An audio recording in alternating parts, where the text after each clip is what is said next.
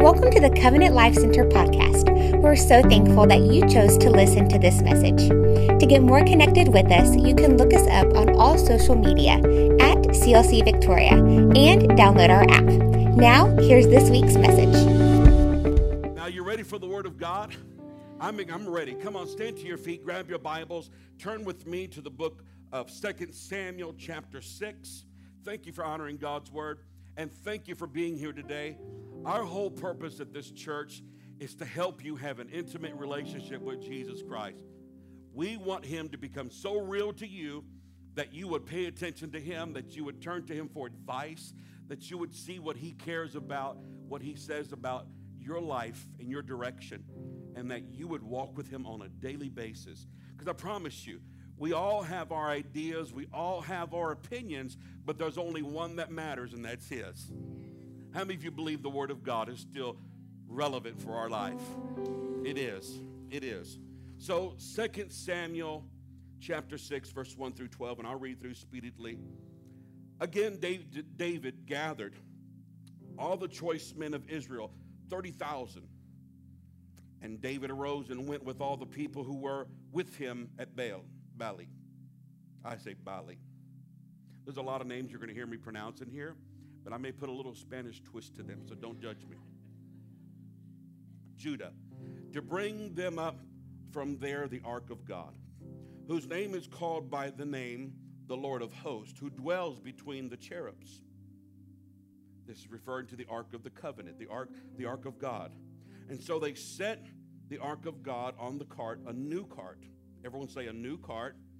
So they made a brand new cart, brought it out of the house of Abinadab, which was on the hill of Uzzah and Ahio, the son of Abinadab. He drove the new cart.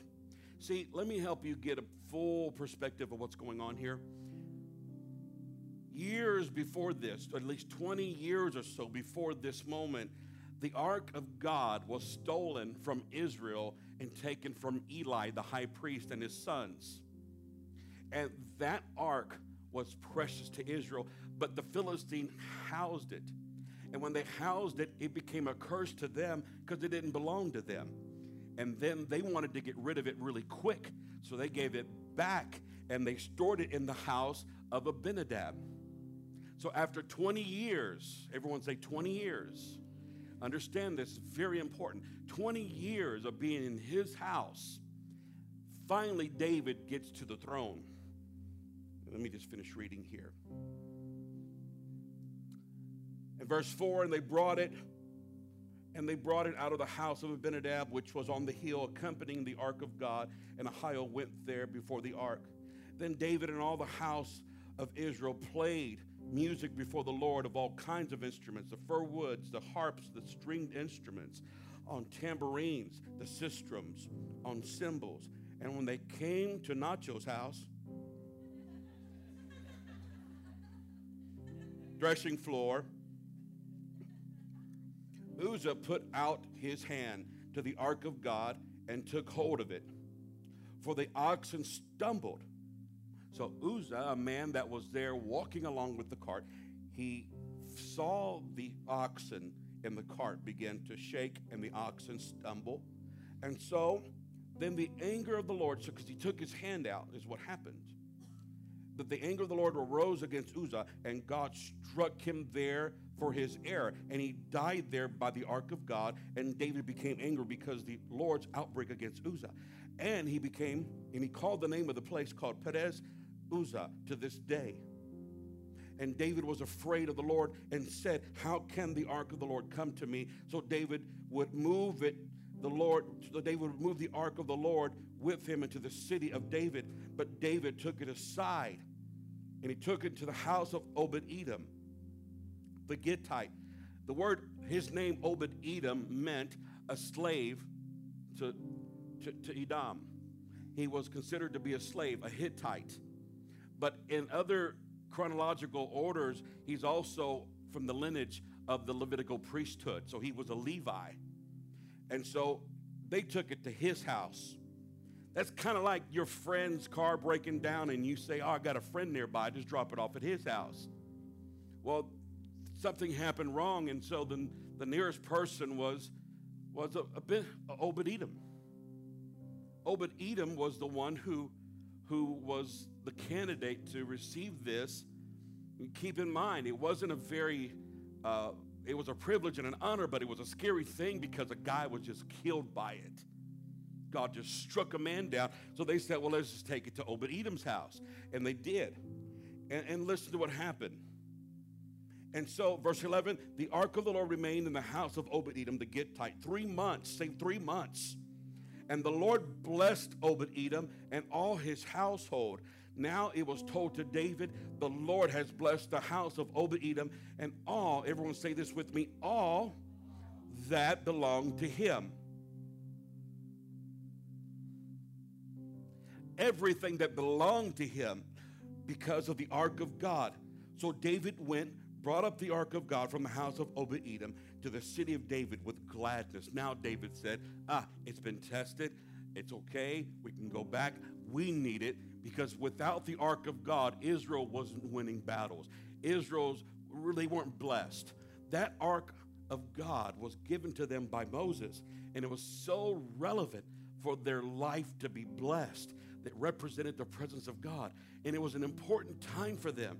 But God had an appointed time, and God had a certain way for them to retrieve it back into their life. This morning, we're going to be talking about that.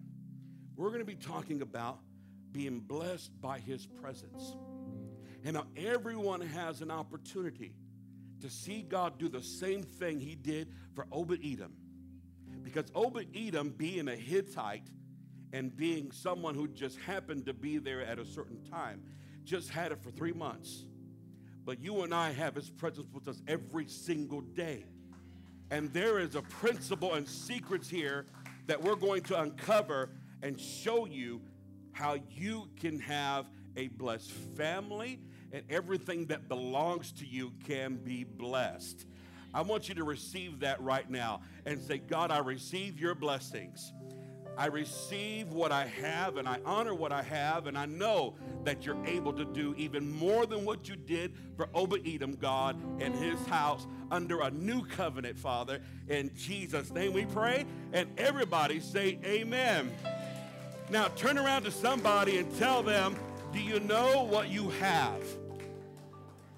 And you can be seated this Sunday morning. God bless you. Thank you for being here. There is so much about this story. The more I begin to kind of dig into it and delve into it, I realized that this wasn't just something to record in history. This is something to be taught.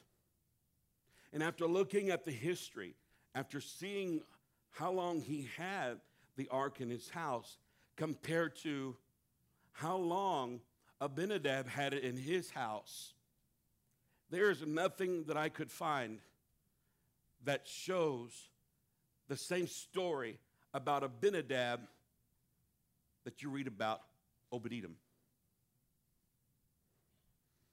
And Abinadab had it in his house for 20 years. And Obed-Edom only had it in his for 3 months. A summer for you and I. Just a summer. And how is it in that short period of time that Obed-Edom had it in his house, how is it that God would take that and begin to bless him? It's recorded in the scripture. You'll find it in 2 Chronicles as well, that later on, that God began to bless Obed-Edom. He blessed him with more than just prosperity. He blessed him with so much more. But the key factor to this whole thing is that you have to know the history of Obed-Edom. He was a poor man. He wasn't wealthy. He was poor. He was, in fact, referred to, his name says it, a slave of Edom. A slave of Edom. He was a slave. But yet he had blood in his veins, blood of the Levite tribe. And he was there, and I don't think it's happenstance. I think it was God's intent for his ark to be handled and cared for by those that represented the priesthood. Because this is what David did right afterwards. What David did right afterwards was he decided to go and do some research. And when he went back to the scriptures and checked out everything and on the ark and what Moses commanded and what God told Moses to do concerning the ark, he realized, that's what the problem was. We handled it wrong. You see, when you look at the ark, when you see the ark, you're going to find that the ark had handles on it, that were rings that were meant to have these sticks and rods in there. So when the ark was built, if you can see right here, the rings that were meant to be in there to put this through there. What they did, interesting enough, what they did is said, you know what, let's do it our way. Let's go ahead and, bear with me, let's build a cart. And let's just do it this way, and we'll put the oxen in there, and it would just, you understand what I'm saying here?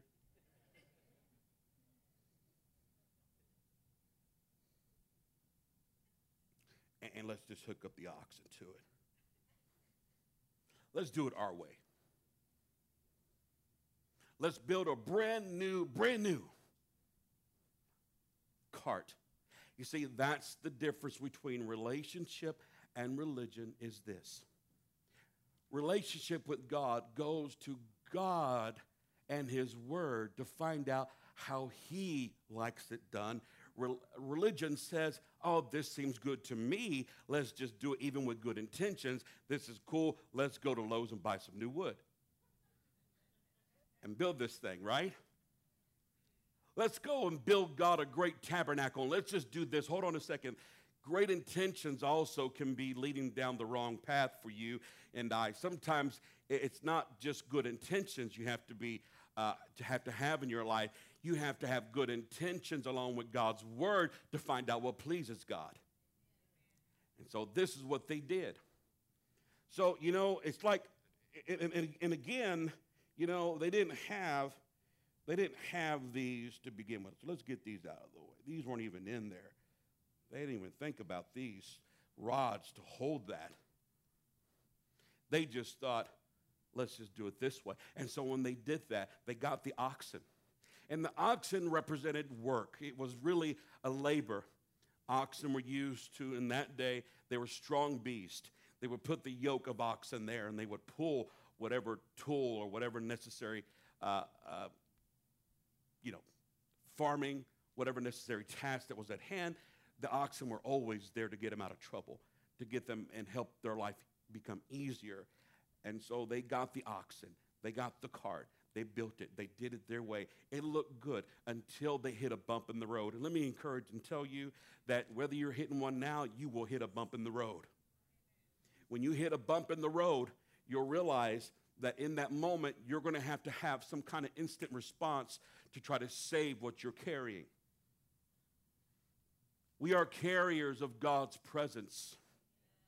And we all hit bumps in the road. But we learn a lesson from this. And the last thing God needs us to do is for us to respond in our flesh, to respond in our old nature. That's what happened. They hit the bump. He reaches out. He tries to save it. God kills him. The Lord was angry because God had a specific way for his presence to be carried. Why was this so important? I'll tell you why. When you study the nature of God, you're going to find one attribute of God that separates him from everything else in the world, and that God is holy. God is holy. God is pure. And without the blood of Jesus and the sacrifice that was given for you and I would have never been able to come into God's presence if it wasn't for his shedding of the blood. So when you read about the ark of God, they put it in the Holy of Holies, in the tabernacle. And even before this, excuse me, I got the stutters, right? Moses, there it is. Moses said, you have to keep it in there, but if you're going to go into my presence, you're going to have to sprinkle blood too. You have to sprinkle blood. No one was allowed to go into there. But here we are, and finally they got it.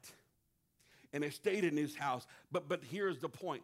Before they realized what it took, and before they understood, you know what it's going to take? It's going to take us going back and realizing we have to go back the way God asked us to do it. And so they put the priest.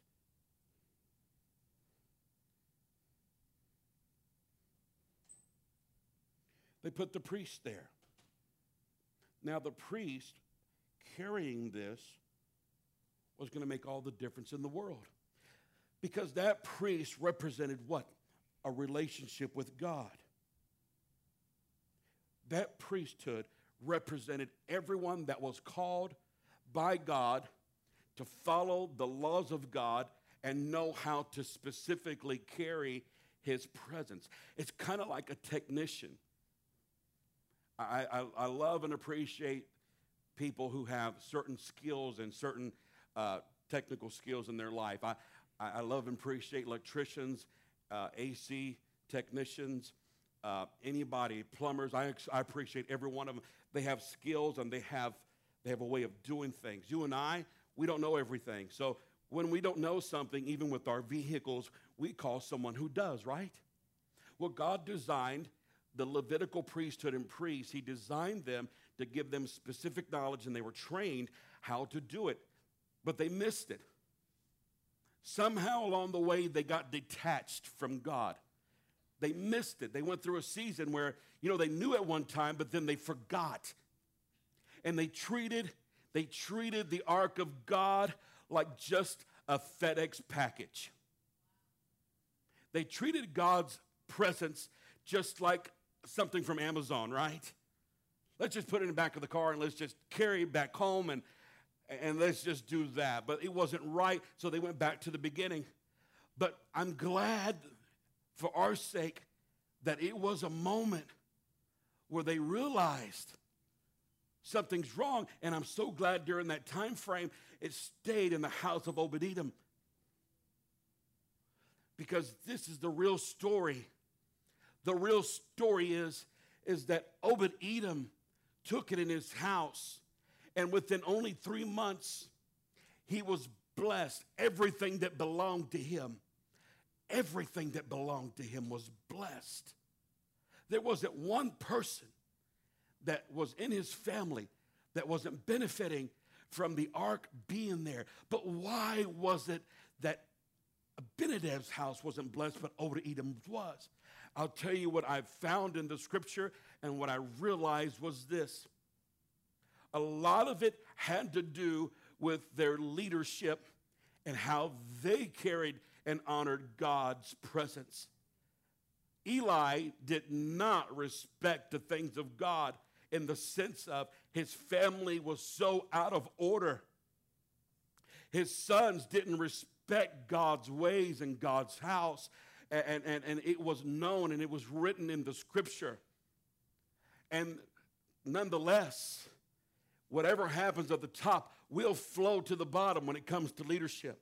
Even in the family, even in our families, right? In our families, if mom and dad is a certain way, the children are going to be the same way. It's just common sense. In any place, any church you go to, your business you're a part of, there's a culture, there's a sense of caring to a certain extent. Well, Eli didn't have it together, but when David came back in the scene, David surrounded himself with people who had a heart for God. Not everybody was right. Not everybody was perfect, but David had a heart for God. If it was anybody else, that ark would have stayed in the house of Obed-Edom for 20 years, just like it did for Saul when he asked it to stay in the house of Abinadab. But David was determined, and David said, I'm going to go back to the word. That was David's strength. David knew how to repent. David knew how to say, I'm sorry, I did it wrong. Look at the life of David. David was known for being a recipient of God's mercy, and David messed up a lot. No, I mean, we're all guilty, right? There's nobody clean in here if it wasn't for the blood, right? It wasn't for the mercy of God. Not everybody's perfect in here, but what makes us still be here, is the mercy of God. David knew. He knew how to go back and say, I'm sorry, Lord. It's my fault. David didn't point at everybody else and say, oh, it was their fault. They made me do it. Not like Eve, right? Oh. Or Adam. Who told you you were naked? Well, it's my wife. She ate from the tree. I told her not to, but she did it anyways. And I told you, I don't do Hebrew. I do Latino voices. And I don't even speak Spanish, so don't. That's as close to Spanish you're going to get from me. I didn't do nothing. Wasn't me. David took the blame for everything he did. And David went back. So there's something in there in this story that anyone that David had chosen had the same attribute that David had, and same character and same values. And I believe with all of my heart that when Obed-Edom had the ark of God in his house, he didn't take it for granted. He did something about it. He honored God.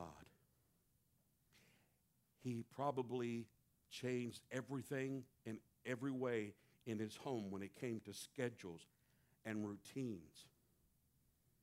You're talking about the ark of God now coming into your house. The one thing that everyone treasured and wanted now ends up in his house, a poor man, a slave. But yet, remember, scholars say that he was from he had Levitical priesthood blood in his veins. So there was something inherited inside of him that said there's a certain thing, a certain way, and there's a certain attitude I have to have if I'm going to have this in my house. Whatever he did, it's not recorded, but whatever it was in his house. And I'll tell you why, and the only other evidence we have about this is that later on when you read the scripture, it was Obed-Edom whose family became caretakers and doorkeepers in the house of God. They were servants, and they were there taking care of the house of God. Read the scripture. And this is interesting. It's very interesting to know. When God began to bless him, when God began to make him fruitful, he didn't only bless him, he gave him 8 sons. God gave him 8 sons, and every one of his sons were doorkeepers in the house of God. They cared. They reverenced it. They saw it and recognized it for what it was, and they honored God. If they had a heart for serving, I promise you, when the ark of God was in their house, they were reverent. They respected it. They honored it. They prayed. They fasted. They reached out, and because of their attitude of servanthood, and because of their spirit, and because of who they were, God blessed them. In only 3 months, just 3 months, God gave him 8 children, and God blessed his home, and God blessed everything. Read in 2 Chronicles. In 2 Chronicles, it says that God, when the enemy came and the kings were at battle, almost a couple of centuries later, after they had passed, that they came for the riches that were in the house that Obed-Edom was responsible for, and his children were. He was still involved. He was still recognized. He was a blessed man. My point this Sunday morning is God, it doesn't take him long to change your entire family, your entire destiny, everything that's going on in your life.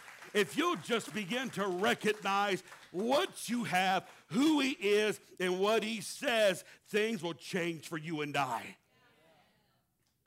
What makes it so relevant is that when David came back, he realized you can't touch God with your carnality. You can't deal with God and the things of God through fleshly ways. I mean, Paul said, having begun in the spirit, what makes you think you can perfect yourself through the flesh?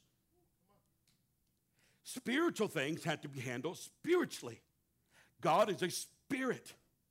And the Word of God is the only thing we've got in this world to give us enough direction and instruction how to house his presence. So the ark of God now isn't just in some building. You, my friend, carry the presence of God. You and I. What was in that ark? What was in this? What was in the ark were three things. The first thing that was in there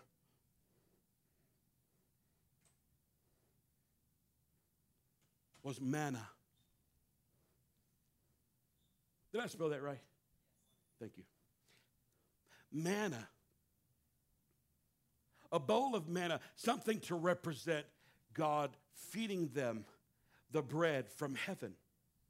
This was representation for the new covenant, a shadow of things to come.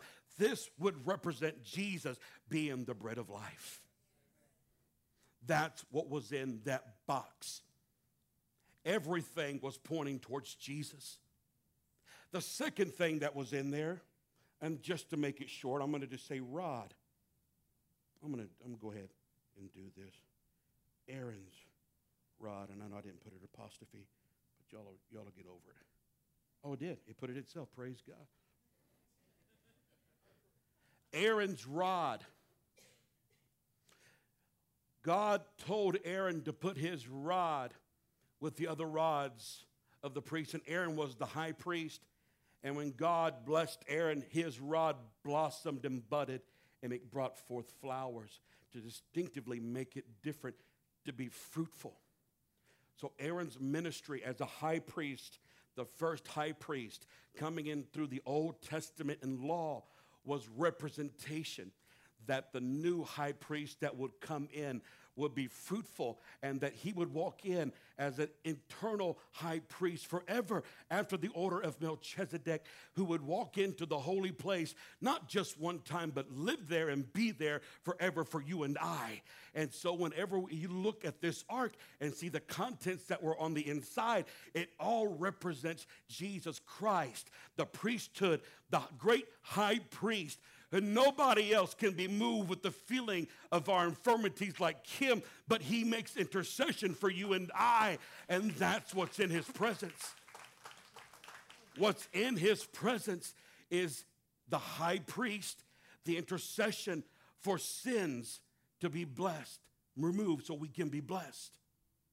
See, that's exactly why the high priest went into the tabernacle once a year to omit all the sins and make intercession for you and I. But now, in the presence of God, or in the ark of God, that's why God had it put there as a reminder to you and I that in his presence you have mercy available to you and I, and there is grace that is sufficient for you and I, and there is the bread that you and I are fed with. Did you know that the scripture says that healing is the bread of God's children? There is healing through the bread. The bread is healing to you and I. That means that God heals you with salvation. God heals you with misdirection to having clear wisdom and understanding and direction. Heals your body, heals your spirit, heals your soul. There's no limit to what God can do. There's no limit to what God can do. And the third thing, you see, having the manna, having the ark, but they had to remember what was it that kept them in good standing with God, and that was, I'm going to just say this,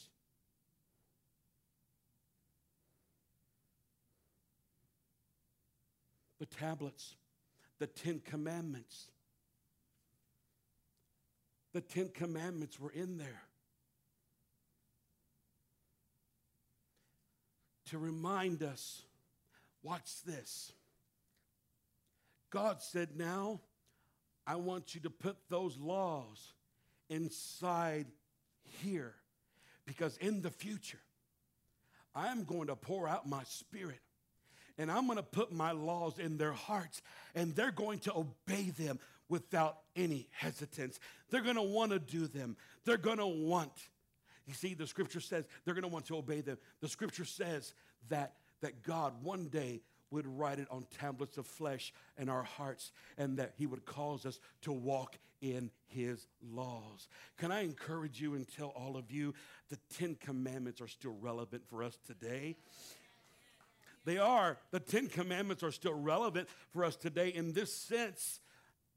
God isn't going to judge us like he used to out of the Old Testament. But he did something new, and he sent his presence. And what the law couldn't do, Jesus Christ did for you and I by giving us his mercy and grace and causing us to have a desire and putting his law, his tablets in our hearts. So you and I are Gentiles, and this is what you have to realize. You and I are Gentiles. Whether you have a little bit of Jewish blood inside of you, it doesn't matter. Even as a Jew, they still had a problem with obeying the law. And no one can do it. No one can do it. But God said, one day, I'm going to have a group of people, and they're going to walk in my laws. They're going to walk in my word. Did you know that you and I, even though we are Gentile, we live as Jews? You don't even know this. By keeping God's commandments and honoring God, putting him first, honoring him with first fruits of income and all that you have, you are living like a Jew. That was the whole purpose. Now, I'm not going to get off on this extra doctrine and try to debate on how we should live and what traditions we should keep. The tradition is Jesus Christ. Paul said, who was a Jew, I saved to know nothing among you except Jesus Christ and him crucified. In other words, who Jesus is and what he did for you and me. But there is something that your God, who was a Jew, whose spirit was meant to keep the law, he put his same spirit inside of you and I, and you find yourself doing Jewish things and don't even know it.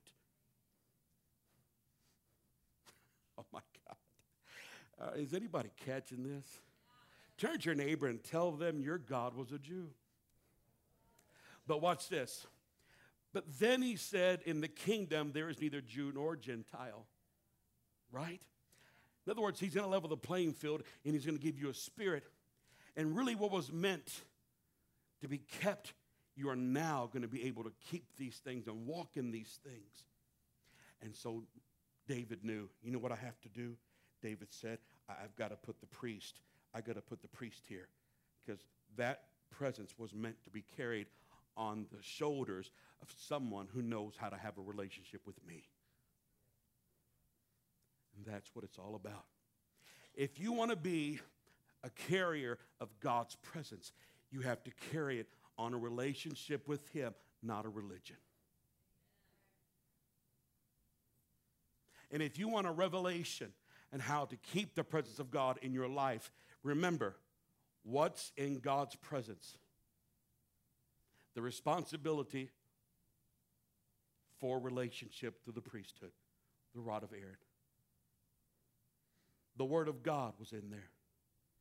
And that the bread, the manna, but the bread sent from heaven, Jesus said, I am the bread of life. And he was broken for you and I. To remember what he did, those three things have to be right. In fact, write that down, please. Write this down. When you come to church, write something down. Bring a pen and paper if you have to, or put it in your iPhone, because you need to remember this. You'll remember this. I put it up here so you can kind of remember it, but I think it's important because the three things you have to be a carrier of the presence of God is recognize what's in it. Out of it comes the word. Out of it comes a revelation, understanding for the word. When you read your Bible, God needs the word in your mind in order to use you, because your spirit will engage with what's in your mind. And then you have to have a sense of responsibility that you have to be a priest. to carry the responsibility. And your high priest is Jesus Christ, and he makes intercession for you. So you, as a priest, under him, can carry out the responsibilities of that relationship. And thirdly, the bread was broken. The manna was in there because it was bread sent from heaven that they didn't have a name for. They didn't know manna means, what is this? But Jesus said, I'm going to tell you what this is now. I am the bread of life, and my name is Jesus. And now you have a name. And now you have a sense of knowing what he did for you and I. In the presence of God, his body was broken. And in the presence of God, you become the recipient of every benefit from that. Is this too deep? Is this okay? And so that's what it is. Now here's what needs to be understood. And I'm going to give you one point, and it's really not a point, it's really a question. Here's the question I have to ask you. This is what I felt God tell me, and this is what I felt to tell you and share with you. Point number one, in the form of a question, is this.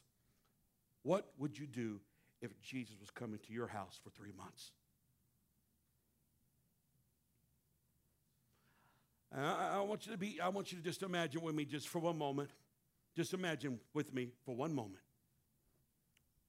What would you do if he came in physical form and knocked on your door and said, hey, I'm with you for 3 months? Now, in your mind, I'm wondering, how many of you would start cleaning some things up? And I'm not talking about get the Fabuloso out. I'm not talking about mopping the floor, getting rid of the stench. I'm talking about some things in your house you know that you know. Right? Oh, my God. What were we watching last night? Where's it? What were we doing last night? Did we take the trash out? Right? Now, I'm not saying you have anything bad in the house. Only you know. Don't keep looking straight. Don't look to your left or your right. You're going to give yourself away. Don't wipe your head right now. Just stay calm, okay? We're not here to crucify people. I want you to think, because we have to get the reality of knowing that Jesus not only is in our imagination, but he is literally in our lives. But we take it so common. See, that's the problem. Eli took the presence of God too common. That's why in the church, I promise you this, folks, I will do my best. I will do my best as your leader and pastor and tell you, if God ever steps in this church and says, stop the preaching, let's do a prayer line, let's all humble ourselves before God. If the presence of God is here, we do not ever want to distract the presence of God, and we're going to invite it to come in. And we'll forget our schedules, we'll forget our protocol, we'll forget what's on the programs, we'll forget all of that. This is his church. And his presence is priority. And we don't want to cut the presence of God off right when y'all are fixing to engage. Everything you need is in the presence of God. And you are a carrier of God's presence. I think this is a great question, though. What would you do if Jesus was coming to your house for 3 months? Believe me, I believe there would be a lot of changes. You're probably thinking, well, he's already been to my house. I have Jesus in my heart. True. But I believe he's become so common, we forget he's there sometimes. We forget, we take him common. It's easy, very easy to take the church for granted. It's not so easy when if we were to go to China right now, where they have, pray for China, because they have literally put out warrants for Christians, and they are arresting them right now. And you're not allowed to have church in China. It's amazing, just one airfare going there can change our whole world. In one place you're free, the other one you become a prisoner. All based on what you believe. All based on who's in your life. So I think we take the presence of God for granted. when God's presence comes in this house, I want to encourage all of you, don't take it for granted.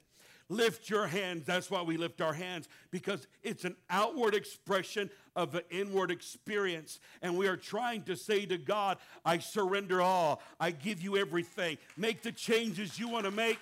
Do what you have to do. Rearrange some things. And God, it doesn't matter what I think about it. All that matters is what you think about it. I have people approach me all the time. What do you think about this? What do you think about that? What do you think about, abortion? What do you think about homosexuality?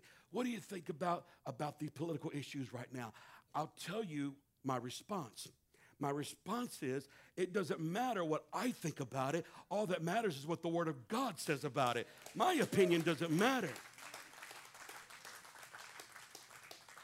But I've been called to love people, and I've been called to love God. And I've been called to be a carrier of God's presence. And God told me if I'll be a carrier of His presence, He'll take care of everything else. And if people will carry the presence of God, He'll begin to take care of things in their life. I'm telling you, we make it too complicated. What we really need is just a touch of God in our life. What we really need is not I agree with Caleb. My son said it on Wednesday. I heard him clear, and I agree with him that we don't need another counseling session. We need the counselor to come into our life and just minister to us, touch us. But I do believe sometimes it takes a counselor to get you there. I do believe that sometimes it's guidance that gets you there. It takes someone to point in direction and direct you. And I'm directing you this Sunday morning to tell you God will take care of your problems. God will alter your life. God will bless your family if you'll just focus on His presence. And whatever belongs to you, God will begin to turn around and bless, just like Obed-Edom. Just like that. Now, God sees the heart. And you and I have been given a voice to express what's in our heart. And if He came to us and said, I want to be with you, I promise you, if you honor Him, if you respect Him, if you love Him, you'll be willing to do anything necessary so He would stay with you. See, He had a hard time even when He was walking in this world. He said, birds of the air have nests, foxes have holes, but the Son of Man hath no place to lay His head. In other words, nobody's receiving me right now. I'm such a controversy. I'm in the eyes of people, I'm a radical. In the eyes of people, I don't even have a place to stay. Even when He was a baby, they didn't take Him into the inn. He had to sleep where the animals slept and be born there. But whoever housed Him, God blessed him. Rahab the harlot was in a place where she was fixing to be destroyed. She lived in Jericho, and she built her house on the wall, and she was a prostitute. But one night, Joshua sent spies to check it out, and she housed those spies. In other words, she took a chance. She went against the grain. She said, I will house you. I don't care if I put my life on the line. I'm going to put some pressure on my family, but it doesn't matter because it's the right thing to do. And I know who you are, and I know who your God is. And I want you to know that it doesn't matter what the outcome is. I choose to give you a space in my house. And so they stayed there. And then they left. And then they said to her, if you'll put a scarlet thread out of your window, when we come, we'll skip it. And we'll let your family live. Whoever is in your house. Say this with me, whoever. I'm going to tell you something. That was me. I would be like a Latino family trying to make it in one place with 1 gallon of gas in the van. I would probably, I don't know if you can do it. I can probably put 20 people in a minivan if I had to. I could. If you told me if someone told me I'm gonna bless you and your family, but I can only let one car come in, that just whoever's in the car, I'm gonna let them come in for free, and I'm gonna bless them, and I want to do something good for them. I promise you, you would find out how to pack out that car. I know my family. He said, what? Who? How many? Let's go. I'm the top of the hood. Right? On the back. I'm here. Go. Don't go too fast. Right? God knows, man.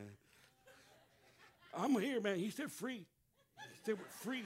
Shh. Get it. Get off of you. I'm staying.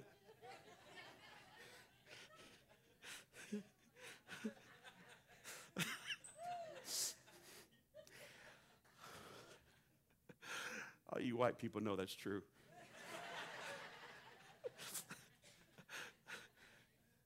I think it runs in the black families too, am I right? Any black people in the house? Yeah. It is white people too. I found out there's not much, oh my God. I've gone this far, I might as well say it now. Lord, forgive me. If you're watching, we don't expect to be on TBN, so I found out there's not much difference between a Mexican and a redneck. There's not much difference there. Family is family, right? We all have our family members. Aren't you glad we're part of one big happy family in the kingdom of God? I love it. God's called us to have a multicultural church. I'm going to tell you right now, if you don't have a sense of humor, you won't last long in this church.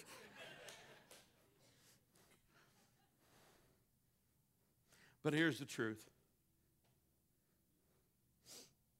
What changes would you make? Because here's getting down to it, and I close with this. Come on, Haley. 1 Corinthians chapter 6, verse 19 and 20 says this. Or do you not know that your body, say my body, is the temple of the Holy Ghost, who is in you, whom you have from God, and you are not your own, for you were bought with a price. Therefore, glorify God in your body and in your spirit, which are God's.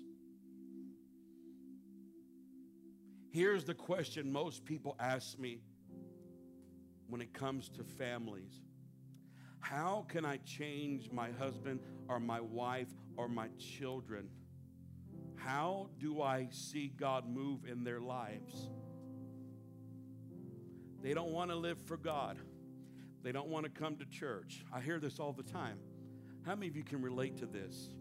How many of you, this was some of you, but God came into your family and did some changes? I know there's a lot of you.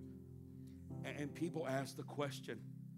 And people even say, you know, I feel like my family isn't blessed because I'm the one doing right, but I have other people in my house doing wrong, and I don't know what to do, and I'm tired of arguing, and I'm tired of doing this. Well, here's the strategy.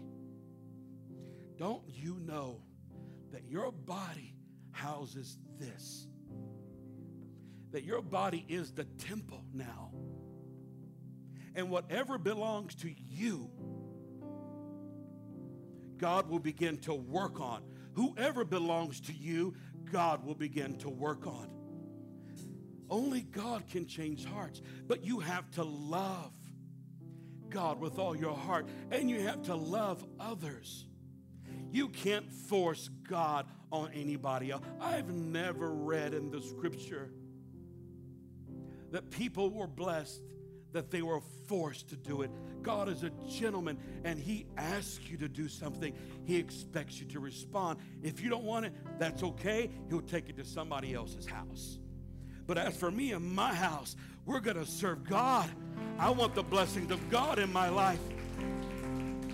And I'm going to tell you something. If one of my kids ever say, I don't want to do that, I will give them my opinion. And I will tell them, if you're in my roof, that's a different story, right? Am I going too old school for you?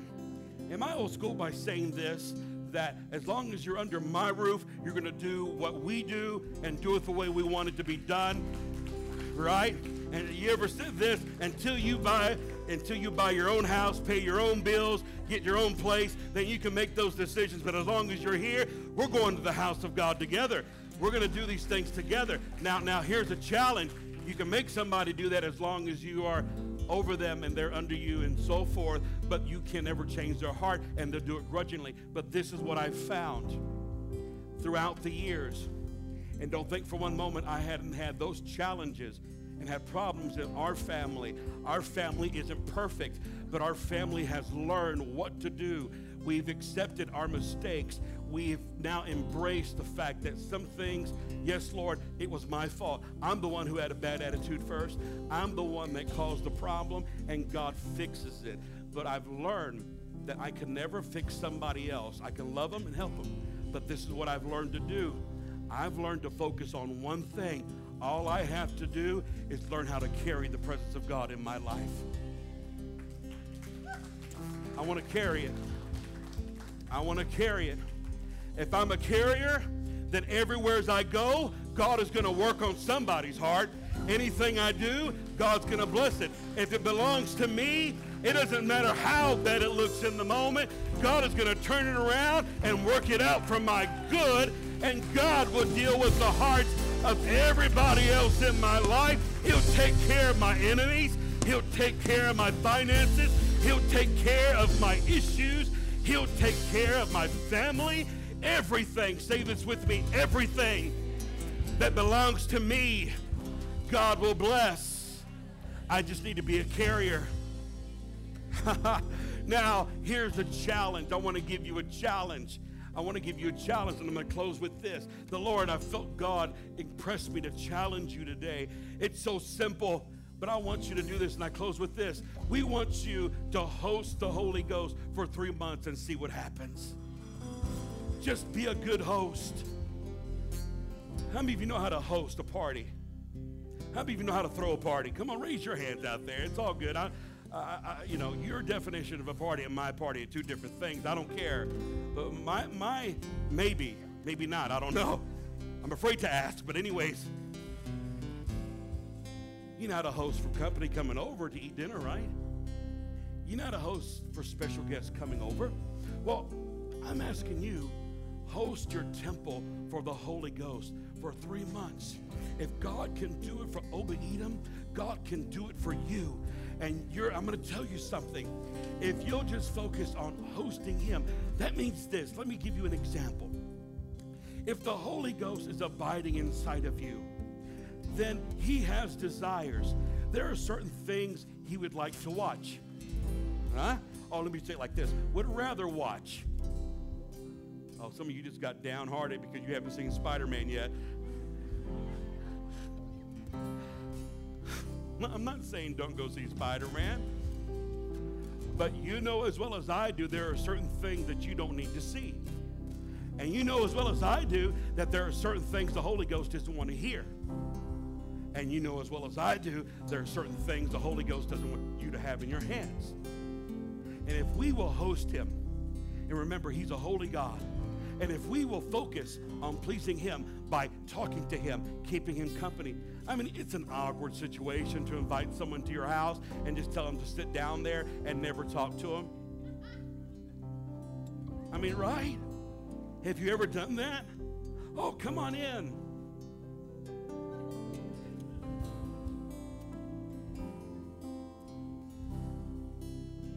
You don't offer them water. You don't talk to them. And they're like, what in the world? Why did I even say yes to coming over?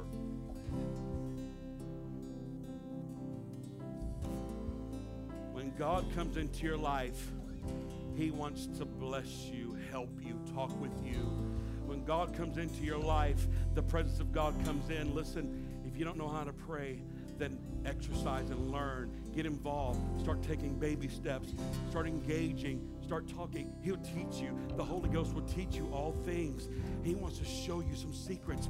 He wants to show you what's really the issues that you're dealing with. He wants to help you realize that this is the change, the small changes sometimes that you have to make if you want me to be pleased, if you want to be pleasing to me.